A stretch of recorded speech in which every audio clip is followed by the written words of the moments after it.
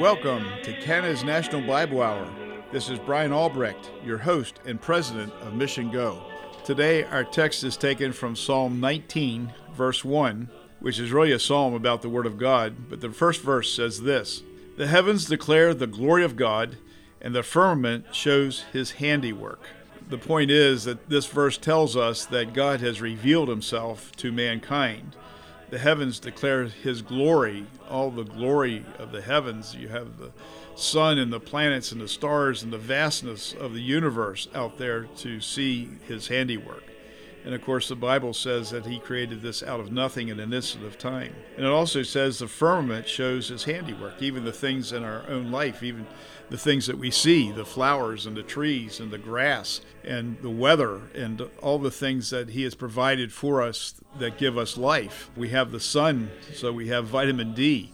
We have water, and we have a body that functions miraculously, that we're able to move around and to think and to do the things that God has called us to do. All these wonderful things have been provided to us so rich and so free. What a great Creator, what a great God, what a great Savior who loves us and proved it by going to the cross and bearing our sins in His own body as He hung on that tree. He took our place, and because of that we have life, and life more abundantly as we put our faith and trust in Him and in Him alone.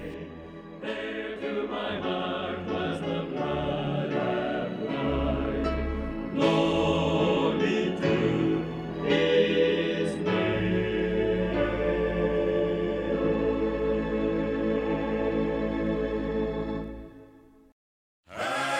Hallelujah, thine the glory. Hallelujah, amen.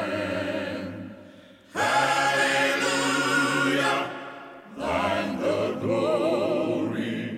Revive us, revive us, revive us again.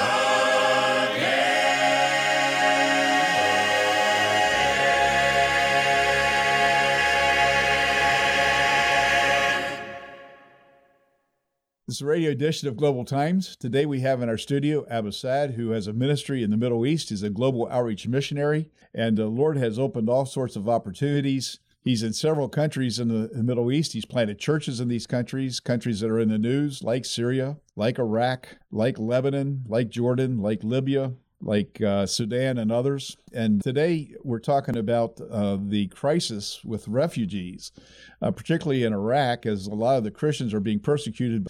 And because of that, they're fleeing into Jordan. And Abu has a ministry there. And so, Abu, why don't you tell us about how the Lord is leading you and how you're ministering to these refugees? Well, thank you for having me on this broadcast. Today, I would like to share with you what's really going on among those refugees. Today, we're challenging those churches in all the areas to be part of this, the Great Commission. What we're doing that helping the churches to reach out those refugees. So we've been raising lots of volunteers from different denominations, evangelicals, that they will go daily to those refugees' homes to share Christ with them, share the love of Christ, tell them how God cares about them with giving them some food, a bag of food, which is dry food usually we use, contains rice, lentils, and sugar, oil, things like this. So they can use it for a month almost. And this bag is cost about $65 actually. Plus we're also helping the children, giving them milk, which is very important for them. We're distributing a bag of milk for every child in these homes. And we're providing blankets, we're providing mattresses, we're providing sometimes when we have families living in one home, maybe 4, 5, 6 families in one apartment, sometimes if we could provide for them a washing machine or fridge, because they have lots of kids. When you're saying 4 families minimum in each apartment, count 4 times 4 minimum, that's the minimum number, you get almost 16, how many? More than 16 children. So imagine 16 child in one apartment, small apartment. And that's beside the other folks too. So that's a kind of treat for the women there. And by doing this, we're having chances to meet and share the gospel. Not just share the gospel, but I'm talking today also to have discipleship, to have Bible studies. Beside all this, people are so happy, the refugees, to see really Christ in us. And we praise God that at least we can show this for those Muslims, Syrian refugees, and some Iraqi refugees too. So today we're showing this love of Christ for those refugees. Today from those refugees we're getting a good response. Beside just presenting Christ for them, and they're seeing this, applying that what we are teaching for them as Jesus care, but also they want us almost every day in their homes, because they call us and say, we want you to visit us. Just come without anything. We don't want anything. Just come and visit us. Why? Because when they go to other organizations or even Muslim organizations to give them food or whatever other things, they just throw the things for them, or they don't deal with them as human. Let me say it this way, as they're explained for us. So they said, instead, you come to us, you bring this stuff for us, you sit down, you chat with us, you hear our sorrows, you hear our problems, and yes, you cannot do very much, but at least you are communicating with us, and we're seeing your love and care, and we're learning from that. So and you're praying with them. Oh yes, definitely. In every time we visit, we if that's only visit without because now we have weekly Bible study or weekly discipleship program. It depends in each family, but every and many times we visit them during those weeks. So every time we come, we pray with them.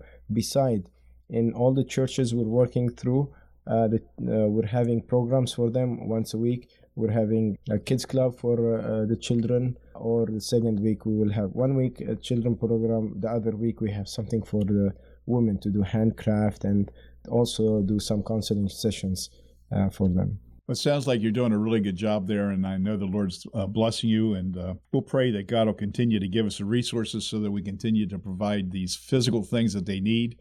But we're so thankful for the spiritual things that you're sharing, and we know that you're going to see a great harvest of souls there. The Lord bless you, and thank you so much for sharing with us. Thank you. Thank you so much for listening to Canada's National Bible Hour. As you are probably aware, this is a listener-supported program. This month, we're offering a wonderful booklet entitled Trials by June Hunt, to try to help us to work through different trials that we face throughout the day. In the middle of the booklet, it has some questions and answers. It talks about a hardened heart and then a humble heart. And I'd just like to read a couple of them to you. I think they're pretty insightful. A hardened heart says, God doesn't care about me. My suffering will never end. The humble heart says, my suffering had a beginning, and it will also have an ending. And 1 Peter 5:10 says, the God of all grace, who called you to his eternal glory in Christ, after you have suffered a little while, will himself restore you and make you strong, firm, and steadfast. Another one, a hardened heart might say, the Lord turned his back on me and left me broken. The humble heart would say, God is especially close to me when my heart is broken. Psalm 34:18 says, the Lord is close to the brokenhearted and saves those who are crushed in spirit. In some situations, suffering can be the direct result of a person's destructive choice. In other cases, God often allows the innocent to suffer in order to display his power and divine purposes. John 9:2 and 3 say this, his disciples asked him, Rabbi, who sinned, this man or his parents, that he was born blind? Neither this man nor his parents sinned, said Jesus. I highly recommend this booklet. I ask that you write in and ask for the booklet Trials. You can write to Canada's National Bible Hour, Box 1210, St. Catharines, Ontario, L2R 7A7, or in the United States at Box 2010, Buffalo, New York, 14231.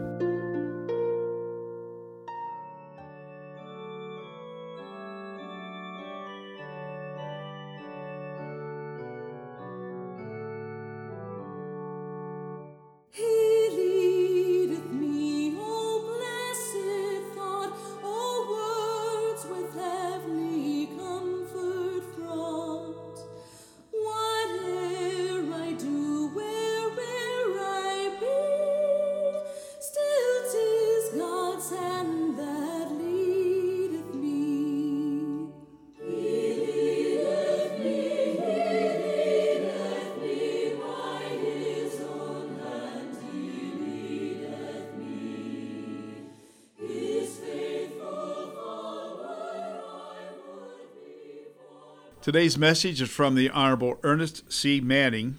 I know you enjoy this message very much. Printed copies are available upon request.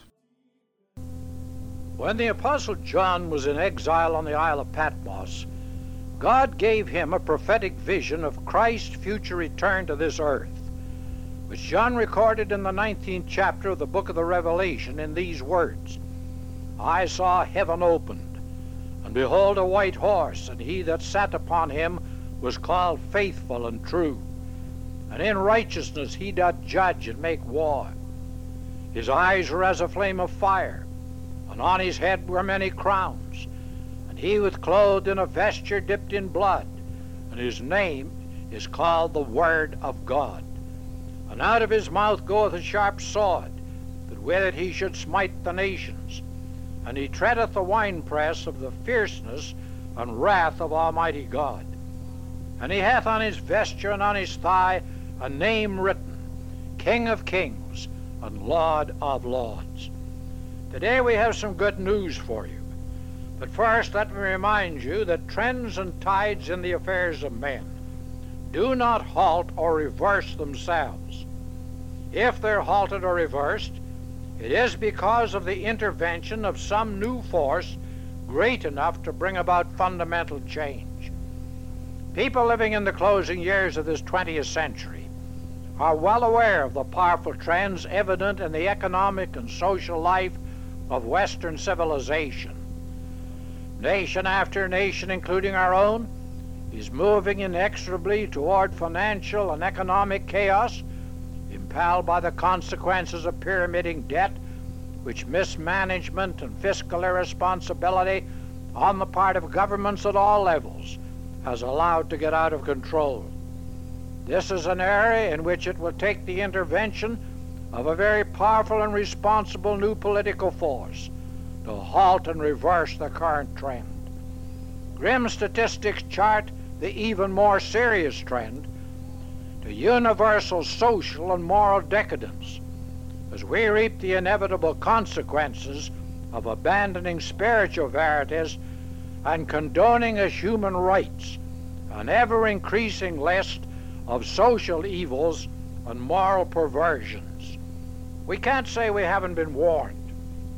For nearly 2,000 years, mankind has had in his possession the divine revelation of absolute and eternal truth, recorded by inspiration of God in the infallible Scriptures, which tell us plainly that whatsoever a man soweth, that shall he also reap. That's equally true of nations. In other words, we cannot escape the immutable laws of cause and effect. The Bible is equally clear in its description of the current trends to spiritual apostasy and what the end result will be. We read in 2 Timothy 3 that evil men and seducers shall wax worse and worse. Now that's describing not only a condition but a trend. As a consequence, the same chapter tells us, in the last days perilous times shall come. We see these conditions on every side today, and the best efforts of men are proving futile against the trends so firmly established. As a result, many people are prone to give way to despair. They see no hope for the future. They worry about the kind of world their children and grandchildren will face. Our message to you today is be of good cheer. As I said at the beginning of this talk, there's good news for you. There is a golden future ahead for this old earth and the people who inhabit it. It isn't going to be destroyed by a nuclear holocaust or by environmental catastrophe or any other form of human folly. Someday the destructive trends that worry people today will come to a sudden end, not by human effort, but by divine intervention. Someday Jesus Christ, the Son of God, is coming back in person to take over the management of this earth. And when he does, he'll usher in another of God's great days that the Scriptures refer to as the kingdom of heaven on earth. That kingdom will not be an abstract spiritual kingdom brought about gradually by the efforts of men and women who long for a better future. It will be a literal kingdom ushered in by the personal return of Jesus Christ to this earth at a time when world conditions under the rule of man have reached a state of chaos and hopelessness. His divine intervention at his personal return as King of Kings and Lord of Lords will be the factor that will halt and reverse the evil, destructive trends which today are causing ever-increasing anxiety and concern. And so today we add to the list of God's great days, which we've discussed in recent talks, the coming day of Christ's millennial kingdom of heaven on this earth. Christ's coming as Israel's Messiah, and the recovery and restoration of God's people Israel to their promised role in his future kingdom is a central theme of God's revelation through the Old Testament prophets. When John the Baptist came on the world scene as the forerunner of Christ, his message to the Jews was, "Repent, for the kingdom of heaven is at hand." Christ in his preaching and parables dwelt repeatedly on the conditions that will prevail in that kingdom. When the Jews refused to believe that he was their Messiah, even after his deity was confirmed by his bodily resurrection from the dead and the revelation of the Holy Spirit at Pentecost, God set Israel aside temporarily, and through the gospel of grace which he revealed to the Apostle Paul, reached out to the entire world to establish another group of chosen people, his universal church of this present age.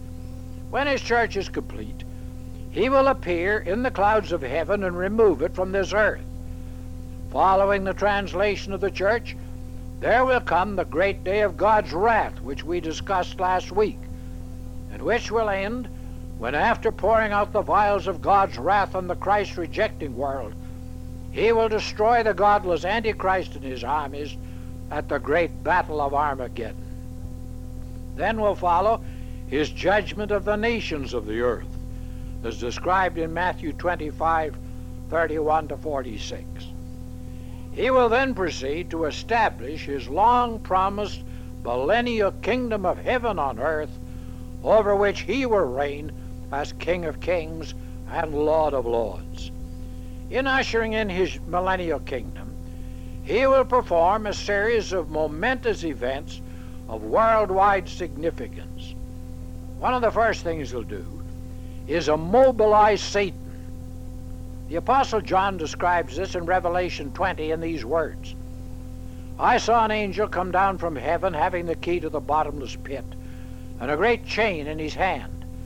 And he laid hold on the dragon, that old serpent which is the devil and Satan, and bound him 1,000 years, and cast him into the bottomless pit, and shut him up, and set a seal upon him, that he should deceive the nations no more, till the 1,000 years should be fulfilled."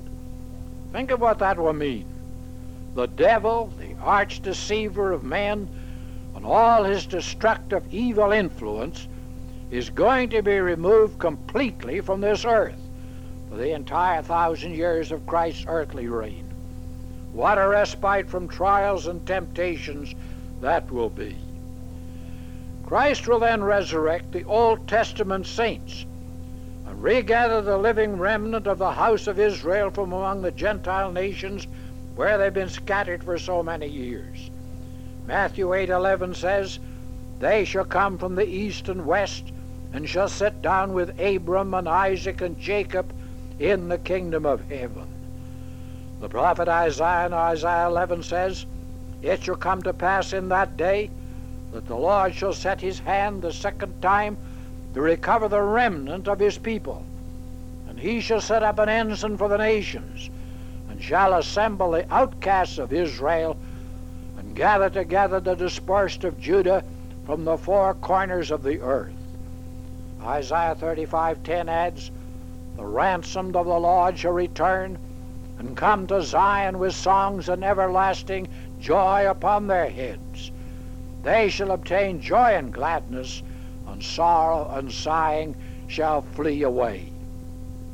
Christ will then reestablish the throne of David in Jerusalem, which will be the headquarters of his millennial kingdom.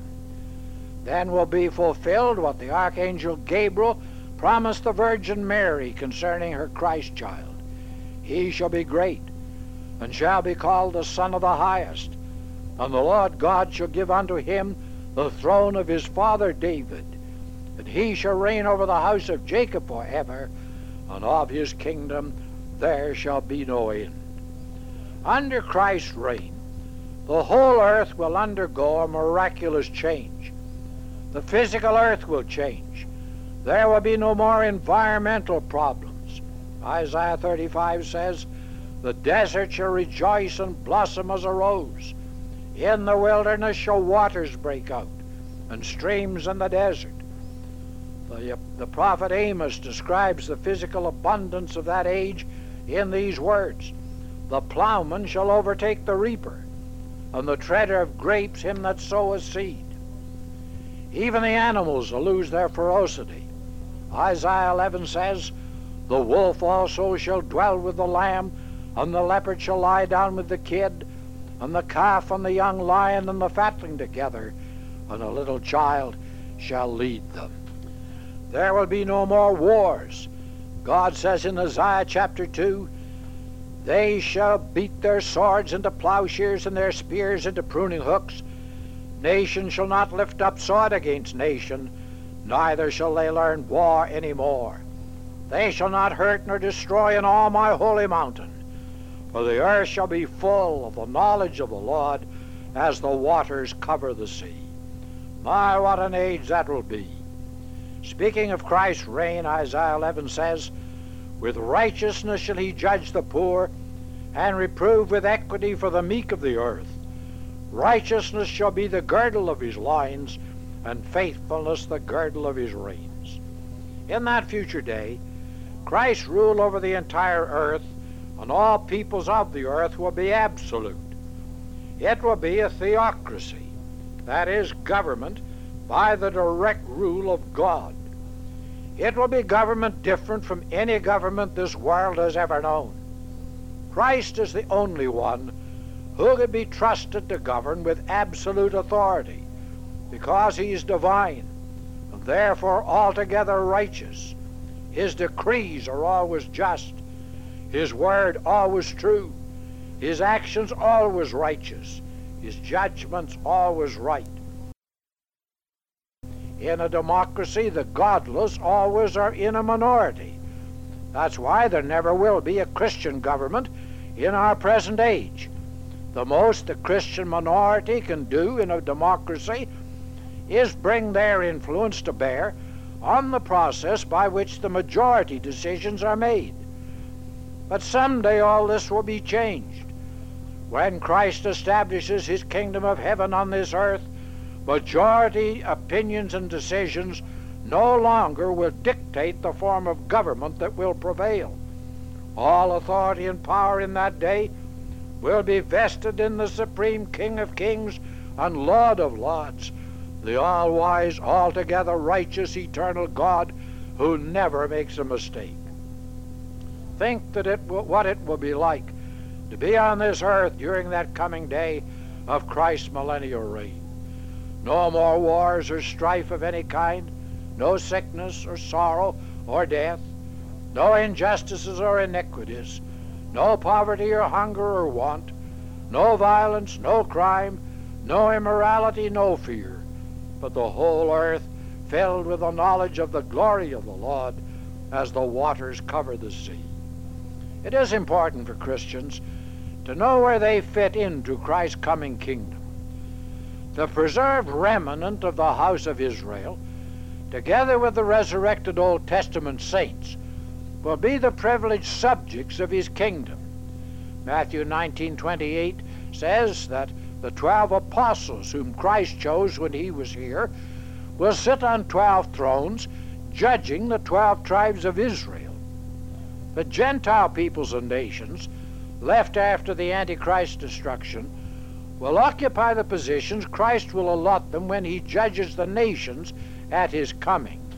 But we who are members of his church, through having believed and responded to his glorious gospel of grace and received him as our Savior, will live and reign with him, not as his subjects, but as his chosen bride. What a glorious and indescribable privilege. As I close, I raise again the matter of the serious trends we see all around us today. They cry out the inevitability of future chaos unless halted by the intervention of someone wiser and stronger and greater than we. But when viewed in the light of the prophetic scriptures, they also give a clear indication that the hour of God's intervention through the personal return of Jesus Christ to this earth is very near at hand. Oh, my friend, are you ready for his return? Have you believed his gospel of grace? I trust the message just heard will be a great blessing to you, and that maybe some of the spiritual truths that were shared you can apply to your own lives this week. Here at Kansas National Bible Hour, we're always concerned about those who may be listening who don't know Jesus Christ as their personal Savior. And of course, the scriptures are very clear that all of us have sinned and come short of the glory of God. There's not one of us that deserves to be in God's presence. There's no way really to get to God unless God would do something for us. And he did. He sent the best gift he had in heaven, the Lord Jesus Christ, called the indescribable gift. And the Lord Jesus was obedient, and he became a man. He babe in a manger, lived a sinless life with the whole goal of going to the cross. And on the cross, he thought about you and me. He bore our sins in his own body as he hung on the tree. And so the Bible says, if you believe on the Lord Jesus Christ, you will be saved. If you truly trust God to forgive your sins, to cleanse you, and to have a relationship with him, God will receive you. God will save you. But as many as receive him, unto them gave he the right to become the children of God. Don't forget to write in this month to get your copy of Trials by June Hunt. It's a wonderful booklet that will really help you through the trials and tribulations that we face each day, and I know it will be a great encouragement to you. Please write to Kansas National Bible Hour, Box 1210, St. Catharines, Ontario, L2R 7A7, or in the United States at Box 2010, Buffalo, New York, 14231. You can also hear past messages of Kansas National Bible Hour on our website at missiongo.org, missiongo.org. Also, we have a internet radio broadcast at MGO, and you can also get that on our website as well. We're on the air 24/7 each day, and we would encourage you to listen to that, as you can hear many biblical messages and good Christian music each day. And don't forget to remember us in your prayers. We'd covet your financial giving. So we want to thank you in advance for what you will do for us and help us to do this work of getting the gospel out to the world.